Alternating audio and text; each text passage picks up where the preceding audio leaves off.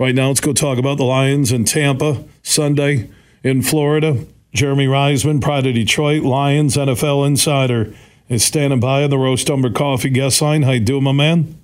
I'm doing great. How are you? Doing good. I was looking at the Pro Football Focus list on the Lions offense and where they rank.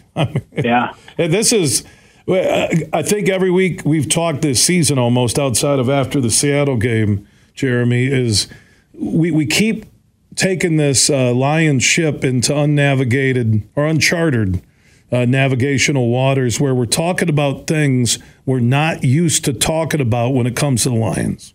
Yeah. It's every advanced statistic. It's every regular statistic. It's always something new. The Lions are tweeting out something that they've never done in the past 70 years that they just accomplished. It truly is uncharted territories, and it's pretty fun, honestly. Like it's fun seeing the Lions starting to get talked about in a real way that doesn't feel like, oh, look at this quirky Lions team that might be good. It's like, no, this is a good Lions team. We're talking about them and even mentioning the word Super Bowl and not in a condescending way.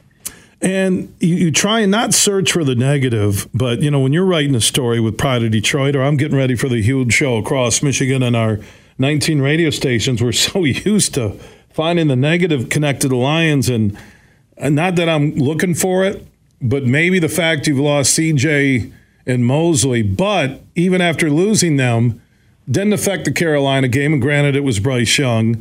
But this team is sitting basically now with a 3-game lead with the 1-game head-to-head over the Packers and a 3-game lead on the Bears and the Vikings, and you're 5 games into the season. Yeah, and they've done it largely without those two guys, right? You had CJ for a couple games there. You really never got any Emmanuel Mosley.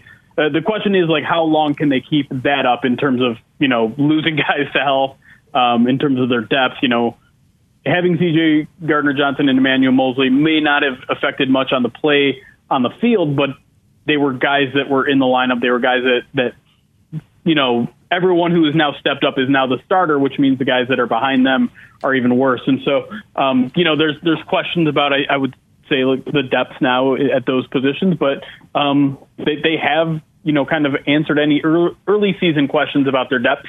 It's just a matter of, those two are long-term injuries, so at some point you might dig a little bit deeper in that depth. It might be a little bit more challenging, but so far so good with all the injury replacements. You have to be, and that's a credit to Brad Holmes and the roster he's built. And I think we said all offseason, it's not just about filling out your starting lineup with stars. It's making sure that there is that depth, because injuries they're part of the game at this point, and you hope you don't get hit as hard with them as some other teams, but you have to be prepared in case you do, and so far the Lions have been prepared. Yeah, if you went through going back to game one and you listed game week injuries and who sat out, and you said, okay, pick the record of the Lions based on who sat out each game, you would think the record would be flipped. Seriously. Yeah, and it's not just on defense too, right? It feels like every week has been a new offensive line line up, and this could be another week where that's true with Jonah Jackson, missing today's practice, dealing with an ankle injury. And so, across the board, it seems like the Lions have done a relatively stout job. And it's afforded them the opportunity to sit Amon-Ra for a week, to sit Jahmyr Gibbs for a week or two. Brian Branch, a guy who's been phenomenal, maybe misses 2 or 3 games here. And it looks like they haven't skipped a beat. And it just shows, one, how good the roster is, even without those guys, and then 2, how deep of a team they are. And so that's a true sign of a really, really good team. And you just wonder if they can ever get themselves to relatively full health, how dangerous they truly can be. And you look at this team, though, and even losing CJ and now Mosley, like we talked about, but in terms of quality throwing quarterbacks you're going to face, if you're the Lions and Aaron Glenn in that defense, you get Baker Mayfield, who's inconsistent, not the greatest numbers guy throwing on Sunday. You get Lamar Jackson, who looked horrible against the Steelers, and the Steelers have one of the better defensive units in the NFL. You get Garoppolo, and who knows if he'll be healthy for that Monday night game, October 30th, their next home game in downtown Detroit. And then you do get Herbert, who's one of the best in the league in L.A. after the bye week. Then Justin Fields and Jordan Love at home. Think about the quarterbacks you face, 5 out of the next 6 winnable games. Oh, no question about it. I do respect the job that Baker Mayfield is doing so far in Tampa, but it's a really small sample size with 4 games, and they're dealing with a whole new offense. So, maybe they haven't faced quite a defense like Detroit has yet, and so we'll see how they react. But, yeah, I think you're right. I think the Lions kind of weathered the storm early with a couple challenging quarterbacks and Geno Smith and Patrick Mahomes, obviously. They go 1-1 in those games, and really it's been that way the rest of the way. You face 3 really young quarterbacks in Jordan Love, and Desmond Ritter. And Bryce Young, right? Yeah, Bryce Young. And Bryce Young, yeah, exactly. So the Lions have proven that they can confuse those quarterbacks. They can get to those quarterbacks, and so if it's more of the same in the next 5, 6, 7 weeks, then you have to imagine Lions defense is still probably going to look pretty solid. I think about that, just perusing the schedule here. Mayfield on Sunday in Tampa, then Lamar Jackson, obviously a great threat to run, but when he's in the pocket, he looks very average. Then Garoppolo, then at Herbert, who we mentioned, but then you get Fields, you get Love at home. Who knows if Derek Carr will be healthy when you go to New Orleans to start December. You go to Chicago with Fields. You get Denver at home. You're at Minnesota, and who knows if Kirk Cousins even will be their quarterback as they're playing maybe for Caleb Williams. Who knows? You're at Dallas, where Dak Prescott can be hit or miss. And then you get Minnesota at home. I mean, you outside of Herbert, tell me, and again, maybe if Cousins stays, but then you got Jefferson, who's at least out 4 on the IR with the hamstring injury. There's not a parade of the best in the NFL in terms of quarterbacks when you look at the rest of the Lions schedule.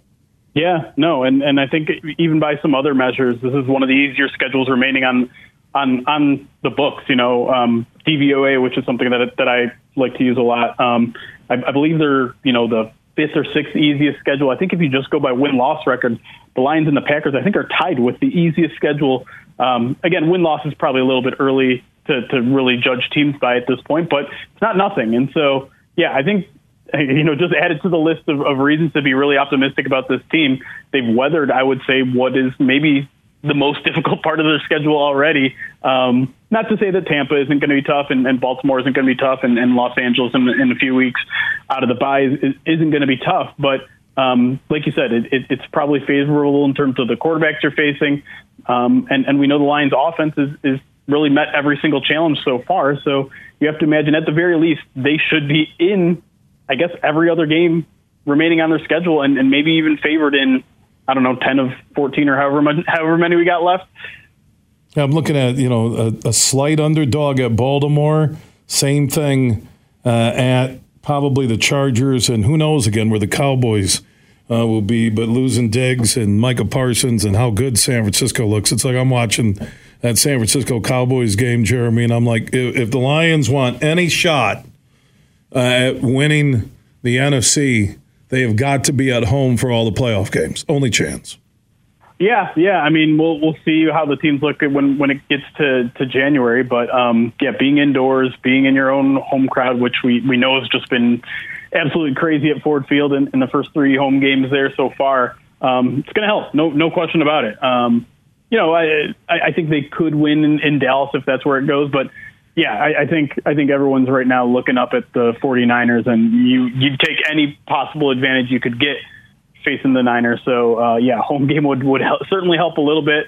But again, you never know. You never know how the 49ers are going to look in January, whereas they certainly look like the best team right now. But, the Lions, I think that's where we have to step back and realize, we're talking about seedings here in early October for the Detroit Lions, but that's where we're at with this team. I think we should be looking beyond the division at this point because, as you mentioned, it doesn't look like a very competitive NFC North. And as long as nothing catastrophic happens to the Lions, I think they should have it relatively easily by the time, we get to mid-December maybe. Jeremy Reisman, Pride of Detroit Lions NFL Insider. Follow Jeremy on Twitter, also Pride of Detroit online on the social network. So before I let you go, I had some early conversation today off of reading Twitter this morning, and there was some talk out of Detroit that, from, the sports radio types that, JMO should be packaged so they can get defensive help. And I'm thinking, I watch the evolution of Miami and where Tua all of a sudden is one of the better quarterbacks in the league. I look at what J-Mo can bring to the table, glimpses we've seen, and barely any action. And I'm like, when he gets settled in and his speed and ability to separate and force defensive coordinators and units in game before games to chase him, do you know how open Laporta is going to be underneath, or Gibbs is going to be underneath? That is a weapon. It's not about him having to catch the ball like Tyreek Hill. Just his speed will be a game changer. Yeah, no question. And that's what every Lions coach has said thus far. It's just we're excited for just what the things that we are able to do with him in the lineup that we aren't able to do right now. And you see how explosive they are already. If they've got another dimension to where they can go, you have to imagine, like, then we're starting to talk about this offense among the ranks of teams like the Dolphins.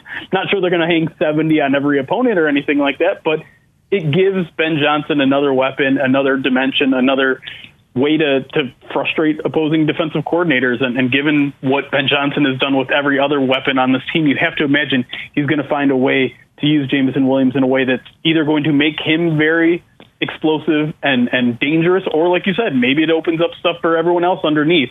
So, yeah, I mean, I get the appeal of trying to trade Jameson for maybe a defensive playmaker where maybe they're a little bit thinner on that side of the ball because of injuries.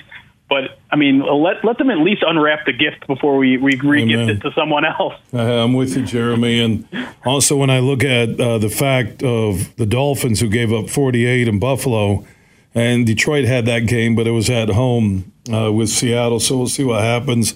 Lions top 5 pretty much in every NFL power poll. The uncharted waters continue. Lions at Tampa, 4:25 Sunday afternoon feature game on Fox. Jeremy Reisman, proud of Detroit. Always appreciate your time here on the Huge Show across Michigan. No problem. Anytime.